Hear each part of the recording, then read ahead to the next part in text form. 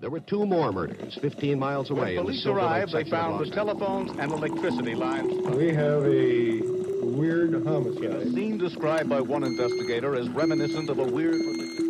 Morning. Cup of murder.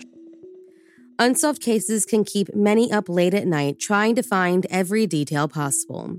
Some of those details seem too strange to believe. On February 22, 1968, a woman was killed, and the reason for her death contains a strange detail that would also pertain to 2 other women. All strangers, but all experiencing their time of the month. So if you like your coffee hot but your bones chilled, sit back and start your day with a morning cup of murder. On February 23, 1968, the citizens of Glasgow, Scotland, woke up to the news that the naked body of 25-year-old auxiliary nurse, Patricia Docker, had been found in the doorway of a locked-up garage only yards away from her home in Langside Place, having been murdered the night before her discovery. She was identified by the ambulance men who transferred her body and recognized the married mother of 1 as an employee at the Mearnskirk Hospital. Her body, in addition to showing signs of extensive blunt force trauma, indicated that she had fought for her life in her final moments before being strangled to death with a ligature that investigators thought might be the assailant's belt. Patricia's clothing was never found, and her purse and watch were both missing from the scene but would later be found by search units. The purse was recovered from a nearby river cart, and the watch from a pool of water near where her body was located. Immediately upon finding the young woman's body, investigators put boots on the ground and began going door to door to ask if anyone saw or heard anything nefarious the night of the murder. One witness claimed to have heard a female shout, "Leave me alone," on February 22nd. But other than this statement, there was very little in the way of evidence that could help solve Patricia's case. According to Patricia's parents, the young mother, whom was estranged from her husband, had informed her parents that evening that she was going to go spend the evening dancing at the Majestic Ballroom near Hope Street, but for reasons unknown, instead opted to spend her time at the Barrowland Ballroom, likely to attend their Over 25s night that the venue hosted each Thursday, the location where she likely met the man who took her life. When she failed to return home that evening, her parents just assumed she spent the night with a friend. With Patricia's case heading towards cold, on Saturday, August 16, 1969, a 32-year-old mother of 3 made the same deadly decision and made her way to the Barrowland Ballroom to spend the evening away. Jemima McDonald was no stranger to the venue, and as per her family custom, her sister took over with the children and Jemima was on her way. As the clock drew close to midnight, Jemima was seen in the company of a young, well-dressed and well-spoken man described as slim, between 6 foot and 6'2", and between the ages of 25 and 35. A man with short, dark brown hair, light streaks, and who occasionally quoted Bible verses in a distinctive Glaswegian accent. They were seen walking in the direction of Jemima's home at approximately 12:40 in the morning. The next day, Jemima's sister woke and expressed concern that her sister had not returned home the night before. As she sat with her worry, she started to hear rumors swirl around the neighborhood that a group of children had been seen leaving a derelict building, claiming they had just found a body. In her gut, she knew something was amiss, and the following Monday was worried enough to take a walk to that building and see for herself if her wild speculation had any weight. There, she discovered the battered body of her own sister, lying face down with her shoe and stocking thrown beside her. When police arrived at the scene and post-mortem examinations concluded, it was determined that Jemima had been both beaten and raped, had most of her attacks centered on her face, and, like Patricia, had been strangled to death in her final moments, this time with her own stockings. She had been murdered approximately 30 hours before her body was found by her sister. Now, the MO used to kill both Patricia and Jemima was not the only similarity between these two victims. It seemed that both women, at the time of their murders, had been menstruating. Still not considering their murders to be definitively connected, police went door to door yet again, and yet again, were told by witnesses that they heard a scream the night that Jemima attended the Barrowland Ballroom. They also started working under the suspicion that whoever the killer was, he was no stranger to the area and had enough geographical knowledge to know where to go to find victims and where to hide their bodies. However, none of the attendees at the ballroom recognized the man seen with Jemima, and in an area where everyone seemed to know everyone, they realized that it was unlikely he lived in the neighborhood. They did, however, have enough statements to, for the first time in Scottish murder investigation history, create a composite sketch that was widely distributed, both in print and on television, of the man whom Jemima was last seen with the night of her murder. They also set up both female and male undercover officers at the Barrowland Ballroom in hopes that the man would come back for another dance. But in October of 1969, the search was called off due to lack of producing suspects. In addition, the detectives were blamed for the decrease in attendance and the financial hardships experienced by the ballroom.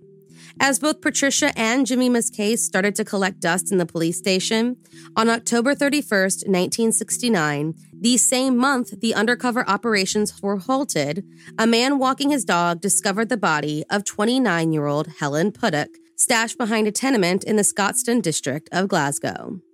Her body, found beside a drain pipe in the back garden of her Earl Street flat, was partially nude, extensively beaten, raped, and strangled to death with her own stockings.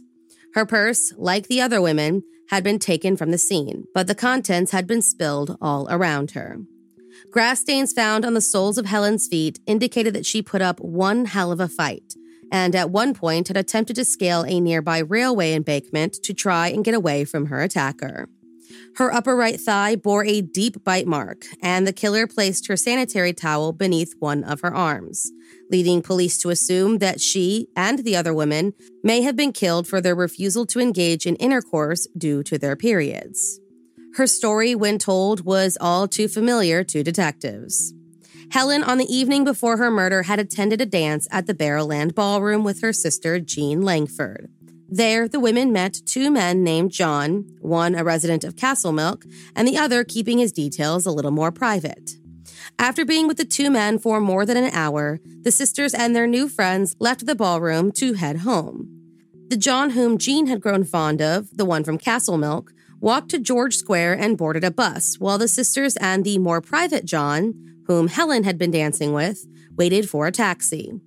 The trio went off towards Glasgow Cross and headed westward to Jean's home in Knightswood. There, she got out of the taxi, leaving Helen alone with the man she had just met, as the taxi took off in the direction of her home in Scotstoun.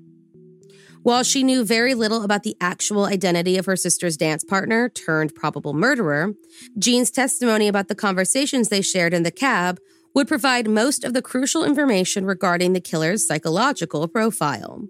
She said that John had been a teetotaler who continually inserted Bible verses into their regular conversation, even referring to the Barrowland Ballroom as an adulterous den of iniquity, and showing disdain for the married women who attended the dances. As the trio entered the taxi, Jean became increasingly aware that this man saw her presence as an inconvenience, and explained that his abstinence from alcohol was due to his being conditioned to do so by his strict upbringing. She described him as slim, well-dressed with reddish or fair hair, between the ages of 25 and 30, and about 5 foot 10 inches tall, and with very distinctive overlapping front teeth. A man who had given his name as either John Templeton, John Simpleson, or John Emerson, she wasn't quite sure, and spoke in a polite and intellectual manner. He smoked embassy cigarettes, mentioned his familiarity with drinking establishments in the Yorker district of Glasgow, and mentioned working in a laboratory. However, it should be noted that bouncers at the Barrowland dismissed much of Jean's description, claiming the man in Helen's company had been a short, well-spoken man with black hair. Regardless, police knew that the last potential witnesses had to be both the taxi driver and the conductor of a night service bus who noticed a young man matching Jean's description boarding a bus at the junction of Dumbarton Road and Grey Street on October 31st at around 2 a.m. He looked disheveled, had mud stains on his jacket, and a red mark across his cheek. This man, who would later be given the name Bible John, was never seen again. Despite his identity still remaining a mystery, The murder of Helen Puttock left no room to deny that the women were all killed by the same man. The similarities were far too much to discount this time around. Composite sketches were broadcast for the world to see. Dentists were interviewed far and wide about his distinctive teeth, and due to his hair being unfashionably short for the time period, over 450 hairdressers were questioned and shown the sketch in hopes that they recognized a client. Nothing of worth came out of these questions, nor did any of the over 100 detectives placed on the case find any information of worth. And though there was a list of about 5,000 potential suspects, with Jean attending well over 300 identity parades, no arrests were ever made. After one of the most extensive manhunts in Scottish history, the cases of Patricia Docker, Jemima MacDonald, and Helen Puttock remain cold, and Bible John never killed again. Now, depending on who you speak to, the reason for this is either that he was imprisoned for an unrelated crime just after Helen's murder, or placed in a mental hospital, died before he could be brought in for questioning, or simply moved away from Glasgow and brought his murderous rampage with him. Others, however, believed that the police knew who the suspect was, but never had enough evidence to earn his arrest, which means that there are more than enough potential suspects who, for one reason or another, were never definitively connected to the crimes of Bible John. We will talk about a few of them.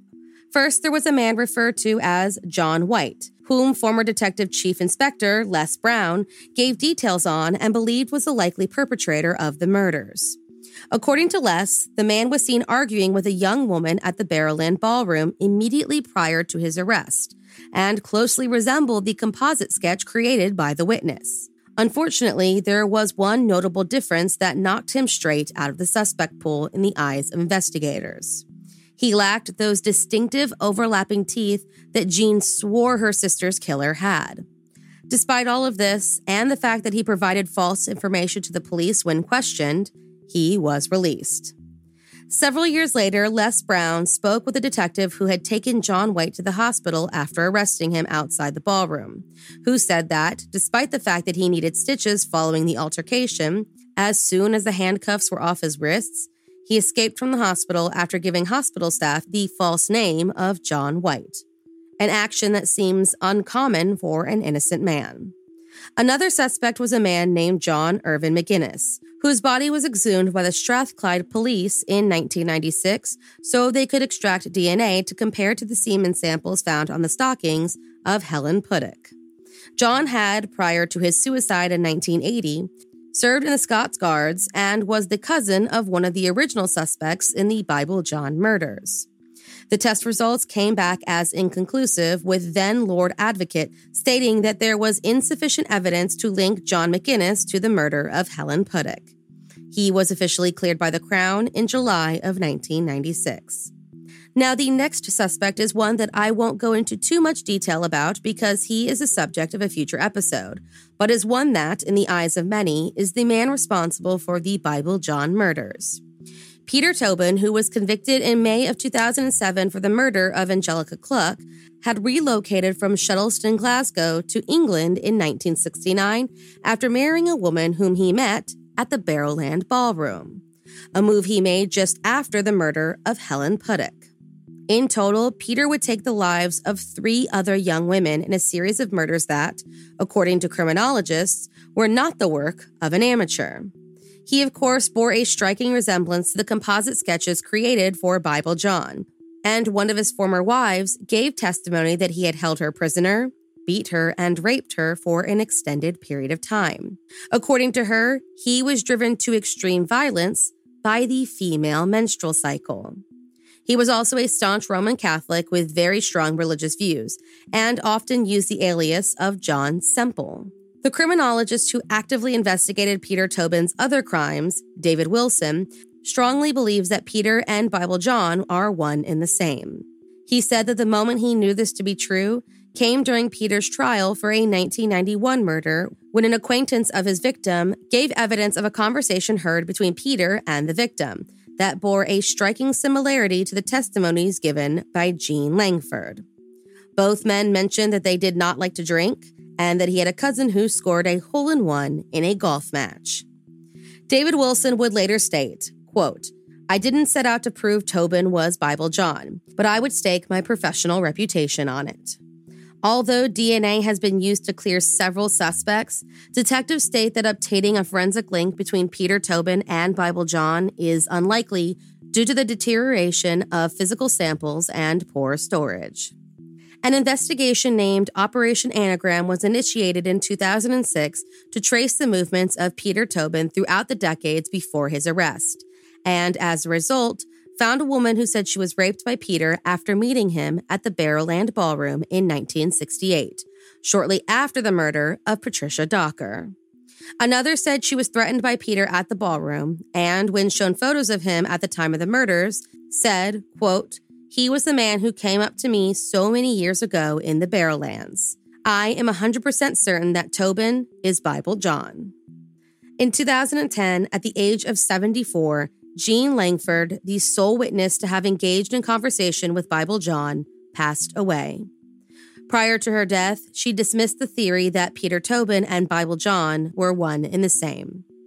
While many agree that Bible John was, while still unidentified, an active serial killer, others claim police jumped to conclusions when connecting all three murders.